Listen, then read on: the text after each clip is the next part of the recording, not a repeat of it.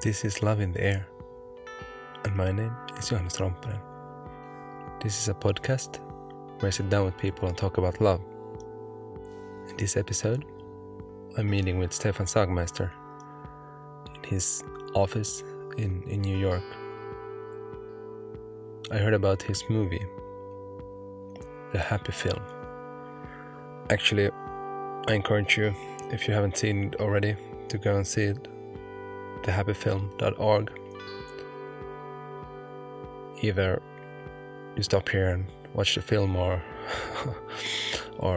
you listen to this podcast and then see the film afterwards and come back and listen again. Because most of the talk it's going to be around topics and kind of questions that came up after seeing the film. So he's in the film, he's in search of happiness, and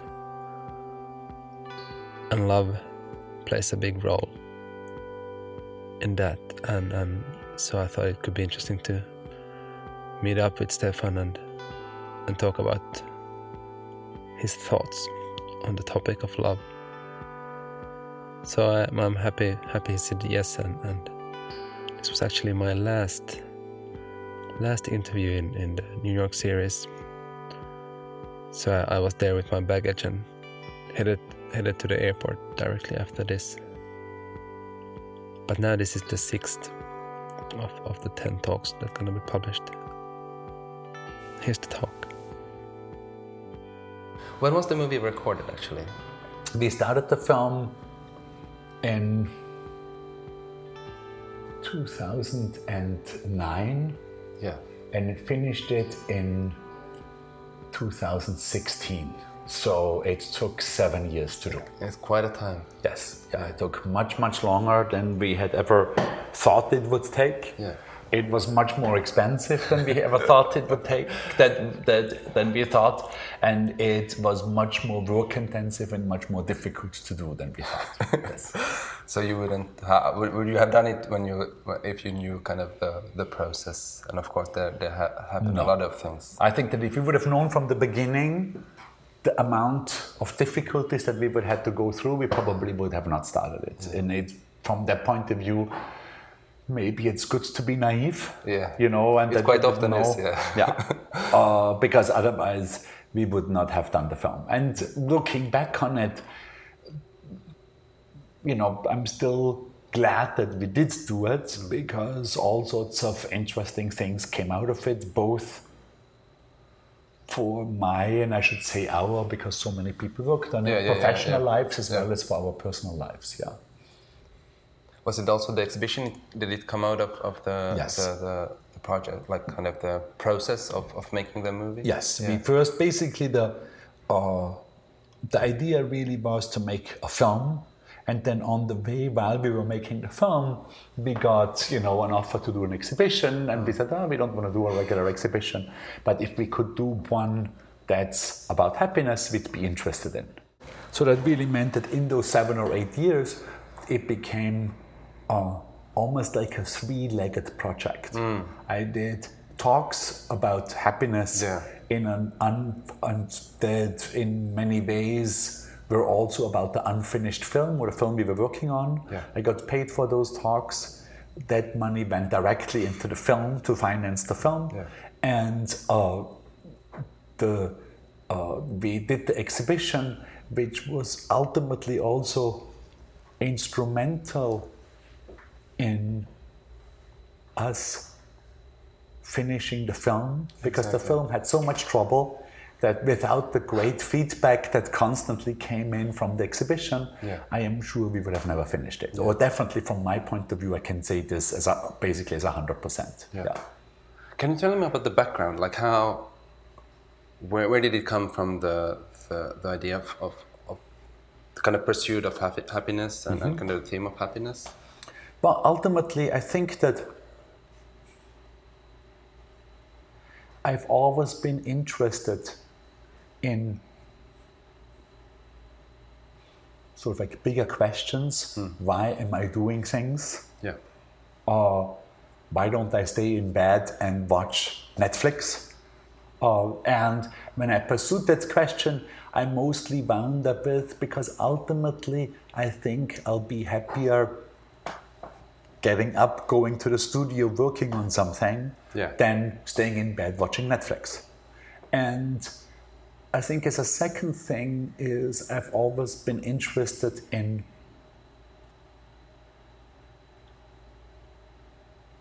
acting on the experience that I've had myself. Yeah. As opposed to, let's say, going down a more academic route and reading much philosophy or so, and then quoting these people in a piece of work. Yeah.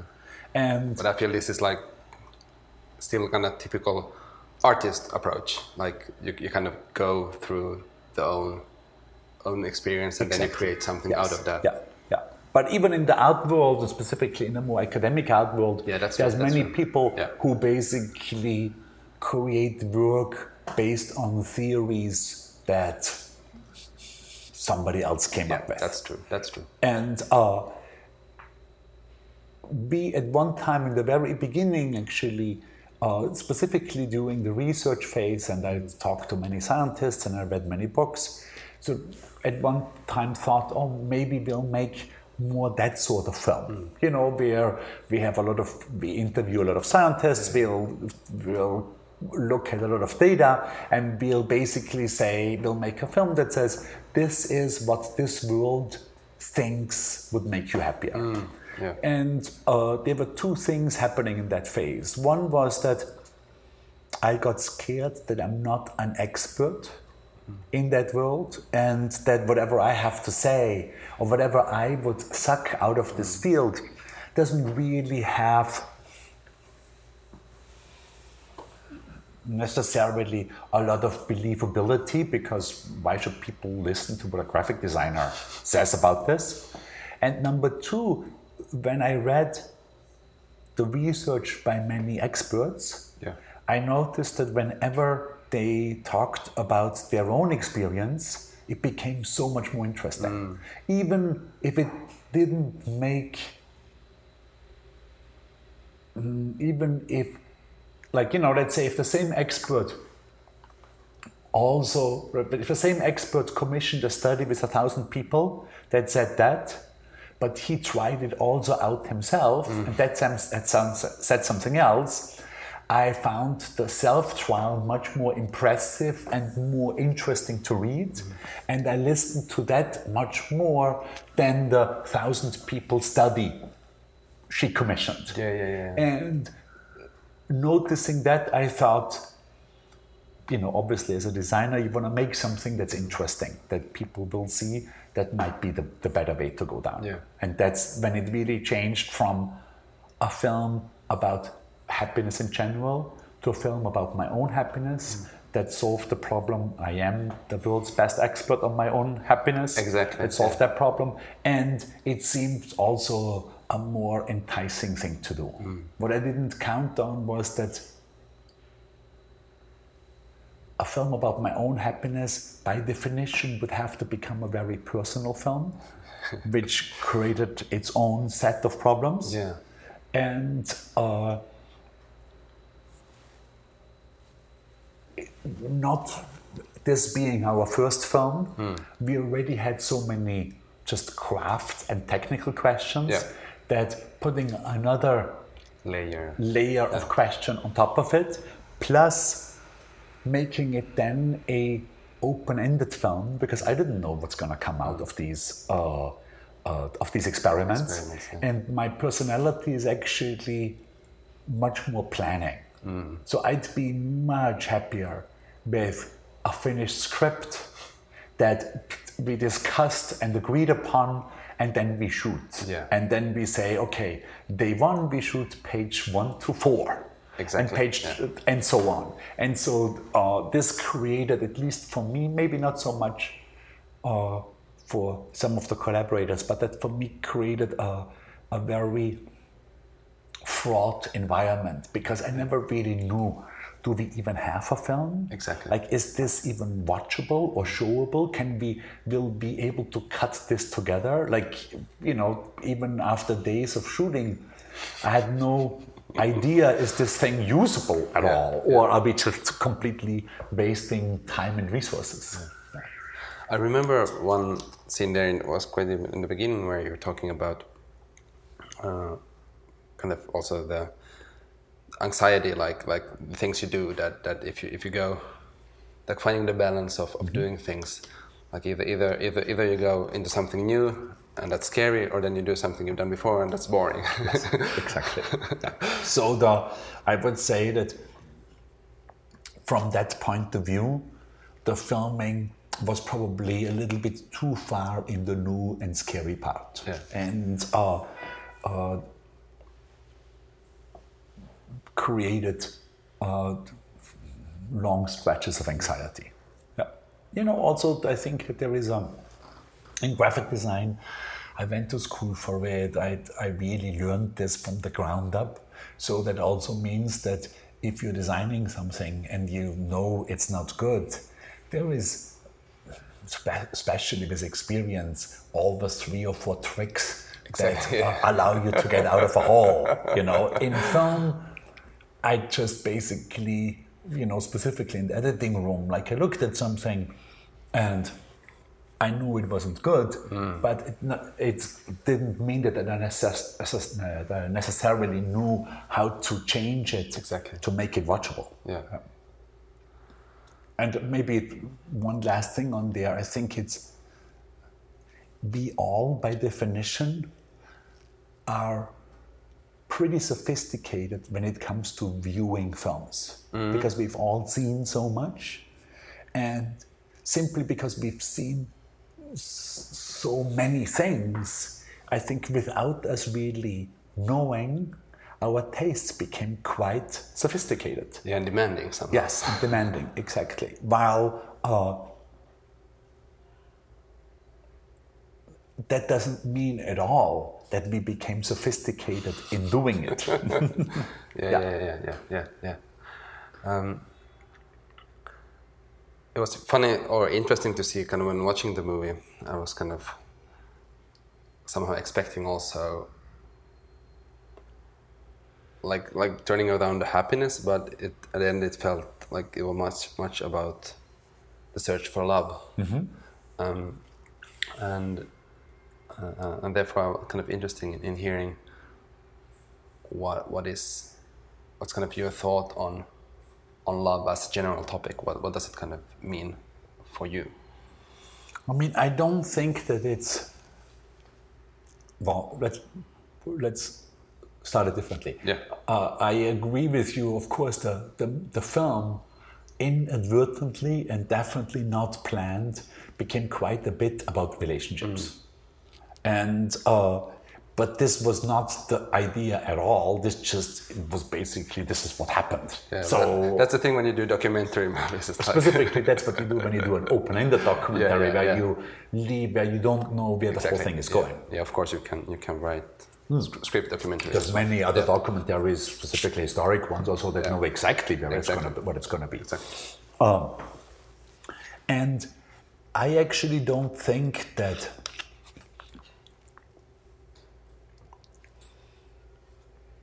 it would be particularly smart for me if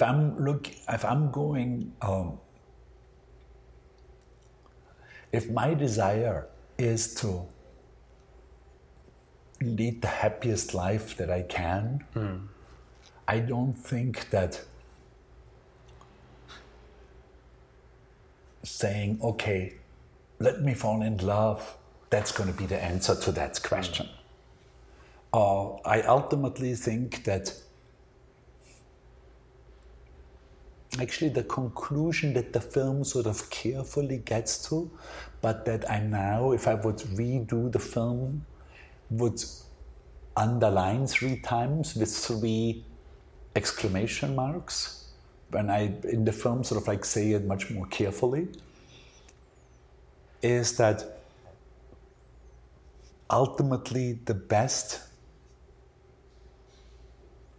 way to increase my own level of well-being would be to look at my relationships and a partner or a love partner would be part of that, but it goes much deeper than that. It goes into friendships, it goes into family, it goes into acquaintances. Yeah.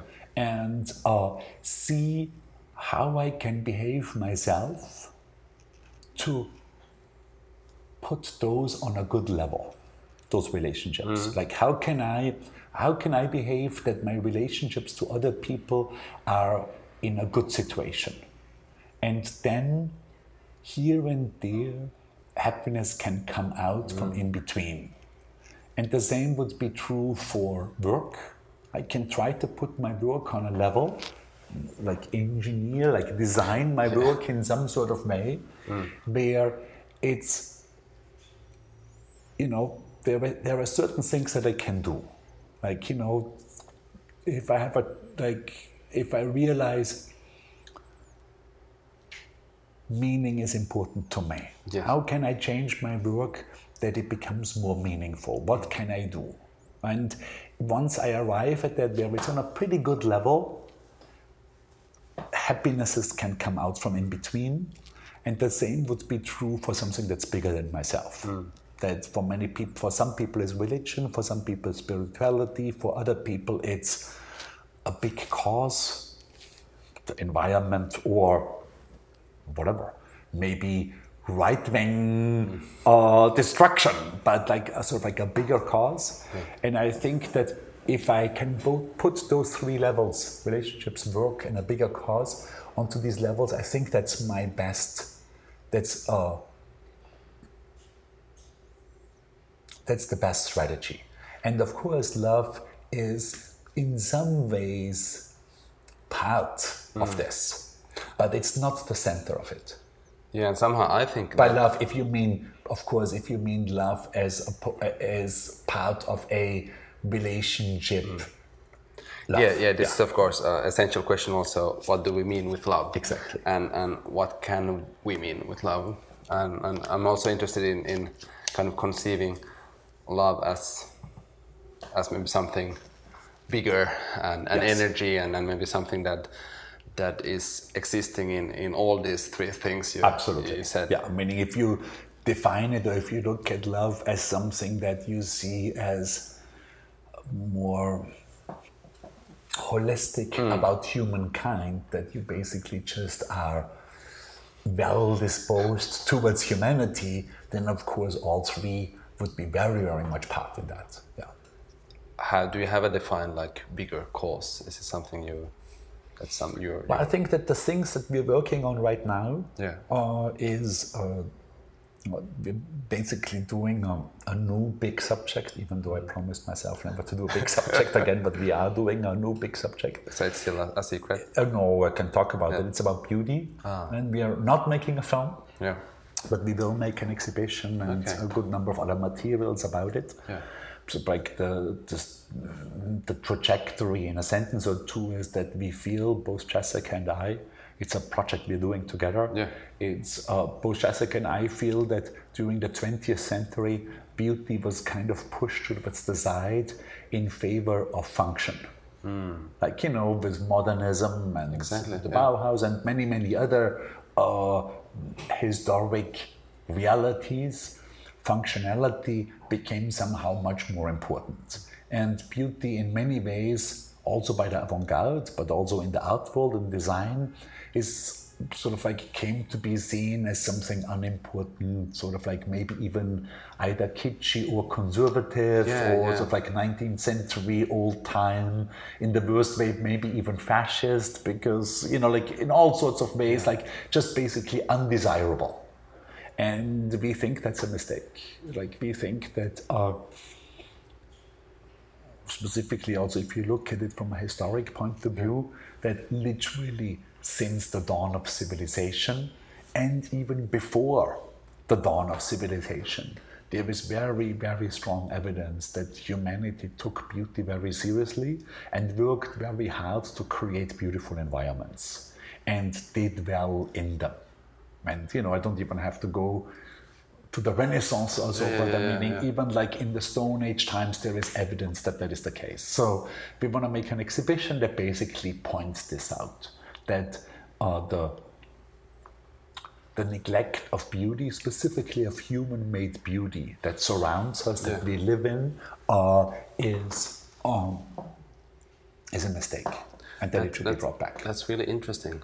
I haven't reflected about that, but now when you talk about it, I notice how I feel I appreciate beauty, but at the same time there is this a bit of loathing, like that in a way that still kind of practicalities must come first. Yes.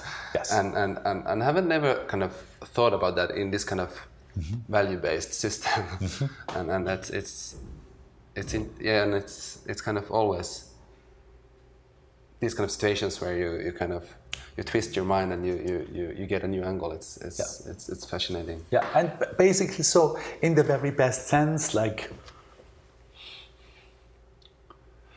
all projects that we've ever worked on, you have times in the project when it's easy and you're like completely into it, and then there are times in the project where it's really difficult and you really have to jump through hoops. And of course, we have already had a couple of difficult times with the beauty project, and it's somehow pleasing that when the difficulties come, that when you think back, why did I actually even start this project?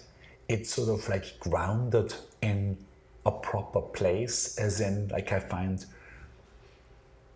because I think it's actually what I should be doing. Like, it's a subject that I think is positive, that is interesting, that we have a different point of view, and that it can be helpful. And ultimately, I think whatever we do that can be either helpful or delightful to other people is worthwhile to do. And that's true for you if you do a blog, exactly. And it's true for us as a designer, or it's true for somebody who sweeps the street, or somebody who is the mayor of New York City. Yeah. Going back to the thoughts that came out of the movie, you made it really kind of showed also how well, two questions. One is like the decision of making it personal and really kind of opening yourself up, and there was also the thought that, okay, that you got criticized, your girlfriend criticized you from being too open, and is it something that kind of the openness, is it something, I think it's still something maybe in your persona, something that you've been having with you for a long time, of kind of, as you said, using yourself as material, and or do you think it somehow became even more visible in the process of the documentary movie?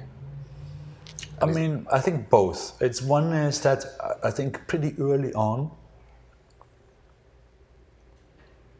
I'm not sure how far I should go back, but ultimately, like, you know, I grew up in Austria, I went to art school in Austria, and Austria, you could argue, was sort of the cradle of modernism. Like, you know, with Loos, and who was a big influence on the Bauhaus and stuff, so it kind of started there. So when I went to art school, of course, modernism was a huge deal, since it in many ways came from there.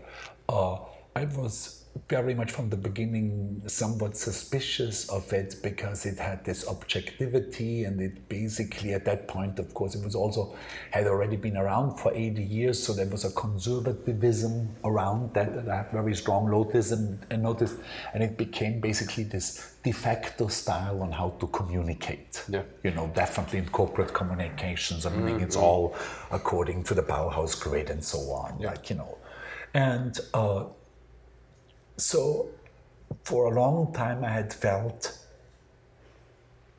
that there must be something more personal, more human, more direct, that would also work better in communication. And then I had a little bit of a pivotal moment at the school where I teach, at the School of Visual Arts, where a speaker had come in to speak to my students. An old gay man, a British man called Quentin Crisp. He's the guy that Sting did that song about, I'm an Englishman in New York, who was very much Oscar Wilde-ish, and one of the things that he said was that he used to say to journalists, everybody is interesting, and the journalist said, but Mr. Crisp, this is just not the case, there are so many boring people out there.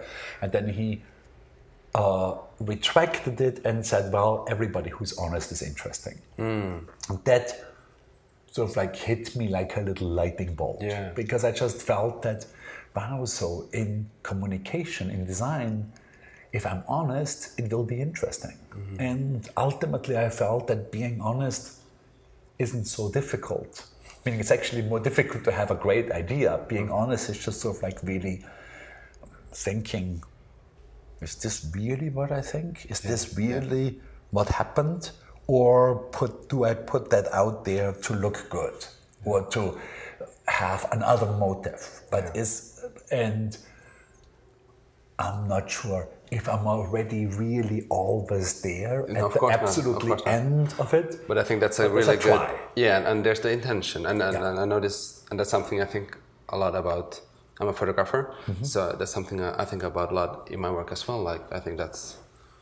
And it's nice to see also, hear the feedback from, let's say, when you come from an honest place and you kind of bring yourself to the table, and you kind of open yourself up, it kind of also gives people around you the security to also open up. And it's kind of invitation. And there's something really beautiful about that, and somehow magical. But there has to be, I don't know, courage, but as you said, it's something, it's much easier to do that than to try to fake it. And it's we saw the results of it. Like the time when this meeting with Mr. Crisp was a long time ago, but I remember it was during the time when we were working on Made You Look, our first book, so it's a long time ago. We're talking the year 2000, I think.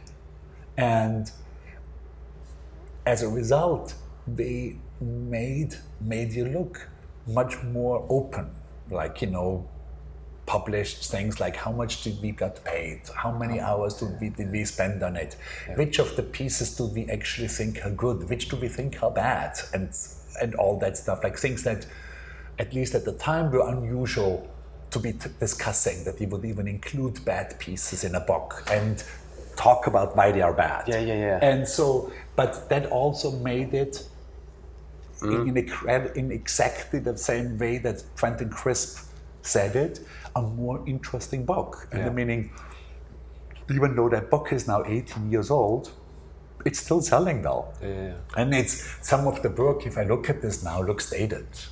So my assumption, I don't know 100%, but my assumption would be that people who buy this now is they're buying it for the text because it seems like an honest text about this little part of the world. And you see like how, in a way, how much added value kind of the honesty kind of gives to things, and it's not then just surface. It kind of goes deeper. So it was clear. So to basically, really, finally answer your question. So it was clear once we decided it's going to be a film about my own happiness. It was also pretty clear that we better make it as honest as we can, as we are possible to do, because not just for moral reasons, but also because it's going to be the only way that the film is going to be interesting. Just general, like I've been tackling the theme of love from different angles, and depending on the people I'm talking with. With you, I'm also interested in a way the love for work, and because I feel there is kind of the same, as you mentioned, this kind of three levels, and I feel kind of the intention. I think you pour a lot of the, I would say, love energy into your work, and it looks like, it feels like you get a lot of gratification from kind of what the creation gives you. Is this something you thought about, or like? like in a way the role of work in your life? I mean, I think that we didn't shoot for it, or maybe a little bit. I mean, obviously, we did shoot some of the how we created this or that. Yeah. It became quite clear in the editing room, sort of like more as a subtext. I mean, it's not like the overall theme of the film, but also when we showed it in the very beginning, like, sort of like towards the end of the editing process, when we showed it to a couple of, friends and family to see if we missed things, if people get it, or, basically when we showed it before the final cut, that came back quite a bit, that it seems that even in the context of happiness, that it seemed that what made me actually the happiest out of these things were involved in work. Yeah. So, and I mean, there is no. So I'd say we didn't really aim the film in that direction, but just by having cameras around, I think that's definitely one of the things that came out. Yeah. It's an And observation. it's,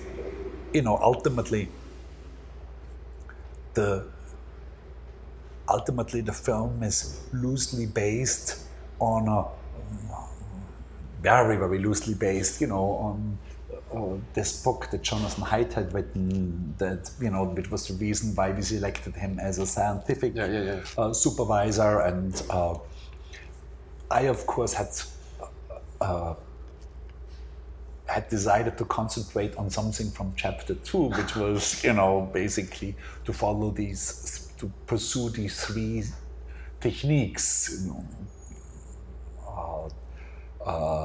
meditation, cognitive therapy, and medication, to see if I could elevate my well-being. But ultimately, and he kind of corrects me at the end, saying that it would have been probably smarter to pursue how my relationships are working and how my work is working and something bigger than myself, which really is the conclusion of his book. Yeah. And it was very interesting that I knew this conclusion before I've ever met him. Yeah. I knew it before we started filming, and I only understood it properly maybe almost a year after we were done with the film. Yeah. And I think it's ultimately also is a good example of why so few of the self-help books actually work. And I'm not calling Jonathan a self-help book. No. But I think it's just that many of these things you have to experience deeply yourself to properly understand them. Like, I can understand something with my mind, but that doesn't mean that I will be able to actually implement these things in my daily life. Yeah, I mean, integration is something, then it's a daily practice. Yes. and you can't stop that. You kind of.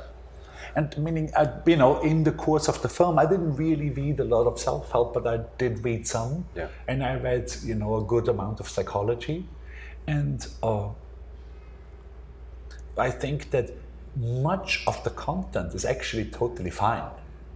It's just that a book doesn't deliver you enough of a involvement for many people definitely for me, to actually properly implement this. Exactly. And if I compare what the cognitive therapy told me, there was a lot of overlapping content to something that I could have read in a book. But already having a coach there made it much, much easier, much better. Meaning that's a direct comparison to chances that you're gonna get fit if you hire a fitness coach twice a week and you're gonna go to the gym are just higher than if you buy a book at Barnes & Noble's about how to get fit. Yes, most certainly.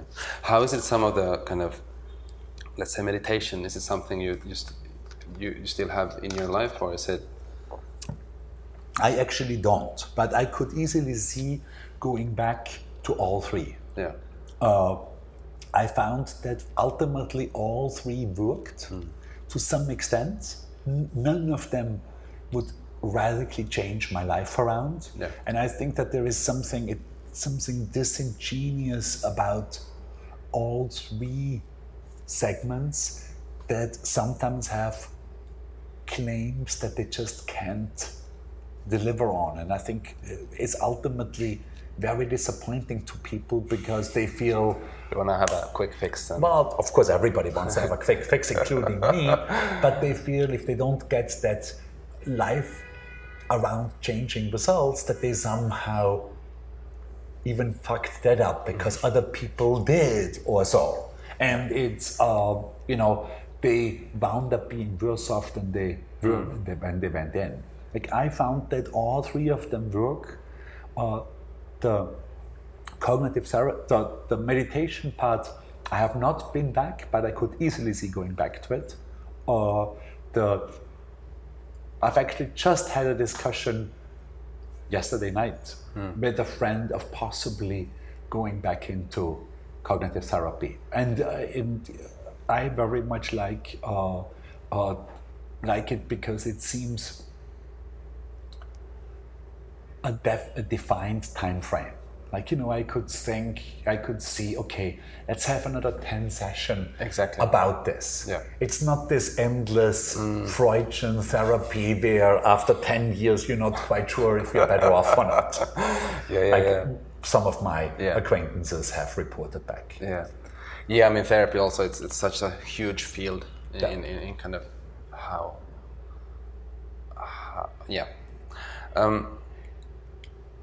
I'm going to throw the ball to you with just the topic of love. I mean, if you hear it, what is it that kind of, what do you think of? Well, I mean, I think by and large, I think my first connotation or my first connection with love would definitely be one that's a love relationship. So since I'm a heterosexual man, I would think of it as a relationship between a man and a woman. And I have to say, from a pure, in the moment happiness point of view, I was never happier than falling freshly in love. But of course, I'm also extremely aware that this situation is not a long-term sustainable situation. And I was, before I did any research, I thought it was a particular quirk to me that this sort of does this amount of passion does go down and sort of becomes more normal, and that this was kind of almost my fault, and was surprised to see that when I started to read psychology, that there is a whole bunch of research on that, and that there's very good research that basically says that this curve will come down and has to come down, and it's completely natural and measurable with endorphins coming down, because it would actually be unhealthy to be passionate in love for years, because those levels of these particular chemicals would actually be unhealthy to have in the body. Not something that's very popular to say in a first date. No, of course not. There was this struggle of kind of finding and kind of settling down and being comfortable with being in a boring, in quotation marks, relationship. Is it something you processed after that, and kind of your thoughts on that, and how has kind of the relationships evolved after that? What do you think? I mean, I think it's definitely something that I'm much more aware of. Yeah. So I'm not in a long-term relationship right now, so I can't grandiosely claim I've learned this, I settled down, I'm now Yeah. But I would say it's something that is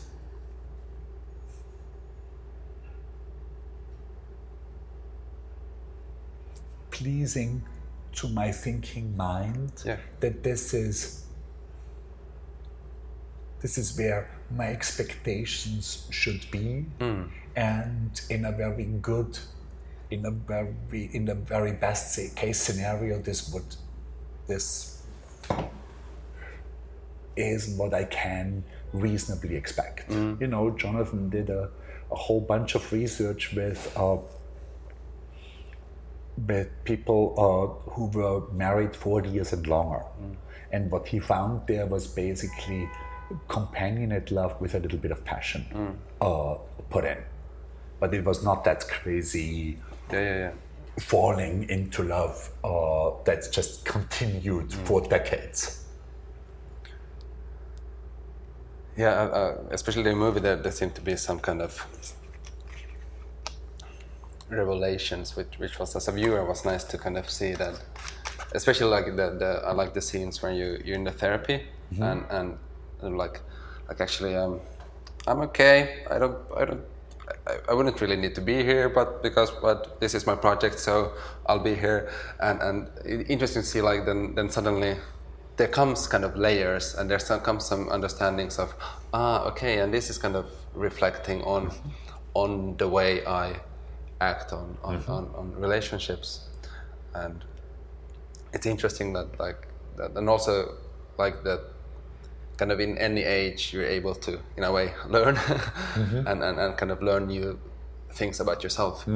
And that kind of comes also to one of my ideas also of love, kind of the character of love as in like a bigger picture, is that there's some kind of playfulness and curiousness that I feel, because I'm thinking about this like concept or idea that like acting through love, like having love as a base for doing things, and somehow when looking at your work and your energy, it kind of feels that there is this kind of playfulness, and I think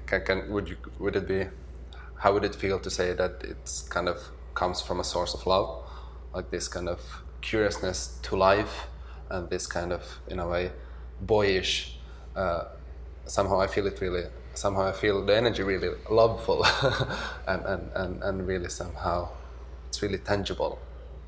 I mean, that's lovely for you to say so. I would definitely be very, very happy with that description.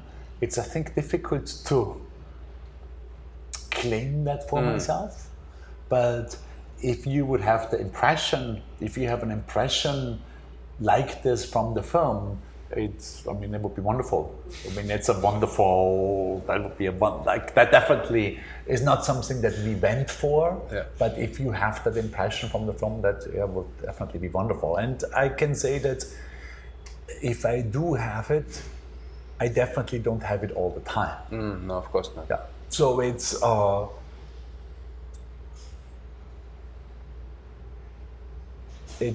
in times when things work, I can see me being in that space. Yeah. And then there's other times when things don't work that well. Yeah.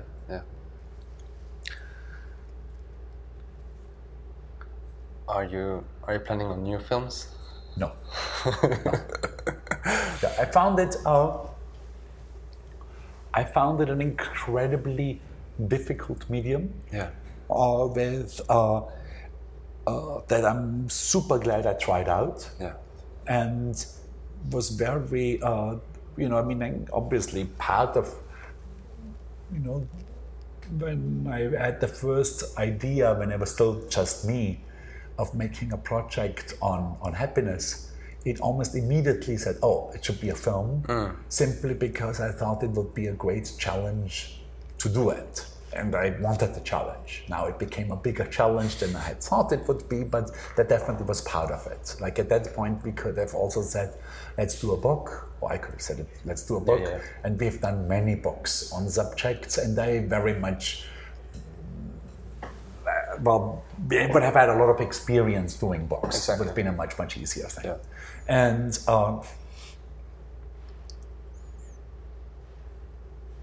I think that film, like documentary film, in many ways is like avant-garde jazz, where you have probably tens of thousands of people worldwide in it that are and that are good at it, or definitely many thousands. Yeah. But there literally is like a handful, maybe a dozen, who is actually able to make a living from it. Yes. And so I find these, everybody else who is in it either like basically supports themselves with teaching or with advertising or with something that's outside of that immediate field and outside of their immediate interest, which makes it sort of an unhealthy profession in many ways. Yeah. I have a last thought I want to bounce with you. In my kind of exploration of love, I came across kind of, I think about this, like doing things out of love, and then kind of when exploring that, I came to fear that and then I kind of felt that it's some kind of like a different pole. You have like love and fear, and how quite often I feel when we feel challenges of doing something that our heart says to us that it has like fear kind of comes in the way, and then we kind of have to choose that, okay, we either go through the fear, we go against it, or then we back up. And then when I was spending time kind of in the fear zone and doing things that were frightened, quite quickly you felt, okay, it's not that dangerous that I thought. But then I found another obstacle, and it was shame, and it's currently something that I'm at the moment exploring and getting to know my shame and the subjects of shame, and getting kind of also back to what I asked you in the beginning of this kind of, when you go into new things, you feel anxious, and there is probably an element of fear. Oh, totally. And what are the fears, and how do you? And I think also I'm talking about, in quotation marks, successful people. That I think there's a big element of kind of doing things even though I'm scared as hell, and I think that's a breaking point of going in a way, like developing as a human being. And I mean, there's a wonderful quote, and I'm normally not so big at quotes, but there's a wonderful quote by the trainer who used to train Mike Tyson. His name is Gus D'Amato, and he said, I paraphrase, the hero and the weakling are really the same. Both are scared shitless. It's just that the hero finds a way to overcome the fear. And I don't know, but I always thought it was a strong thing. I've had, at one time, I met a young designer, like not even 30, in Brazil, who did his whole talk about using the butterflies in his belly as an indicator that he's doing something worthwhile, that he's going for something that's new, at least to him, and that he basically was saying that if he doesn't have the butterflies, it just means he's repeating himself and it's boring.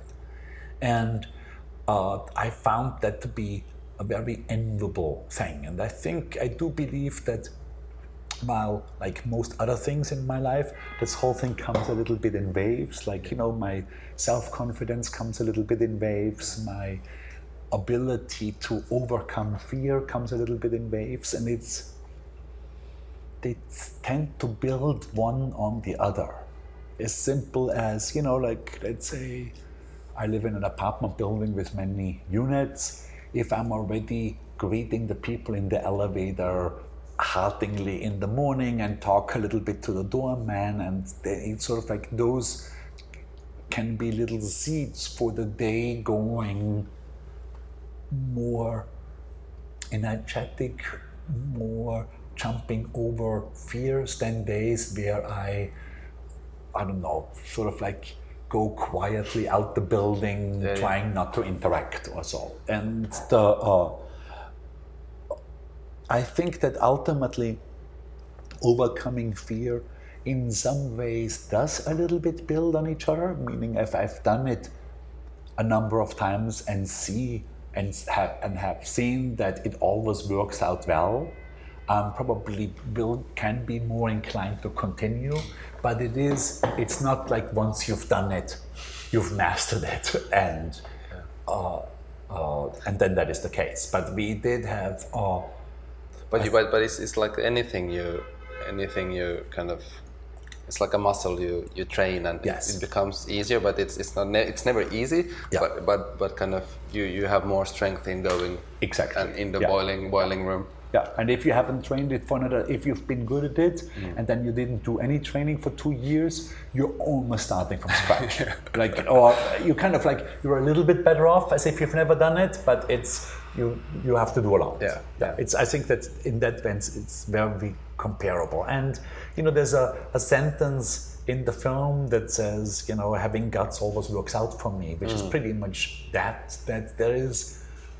I, in the meantime, can think of a couple of isolated parts where I had the conscious thought I should just overcome the fear, and it didn't work out, but it's the extreme exception. Yeah. Like it is, I would say, not just 9 out of 10, but I would even say almost 99 out of 100 times it does work out. And the real enemy is the self-censure in your head that says, oh, they're not going to like it, they're going to reject it, there's no way for me, it makes no sense for me to go up there now because it's going to be all that stuff. Yeah. Good. I think this is a very good place to end. Excellent. Thank you so much for your time. Thank you. No problem at all. Thanks for coming in. Yeah. Thank you. I want to thank all the listeners that's been with me. As always, I'm really keen on getting some feedback. johannes.rompanen@gmail.com is probably the best way to reach me. Or then just find me through Facebook and send me a messenger message. I'll give a thank you to Jyri Pirinen. He's been helping me with the sound work, and also the music you hear here in the background is by him. So, still 4 more episodes of the New York series in English, and after that we're gonna continue in Finnish again. Thank you for being with me. Bye bye.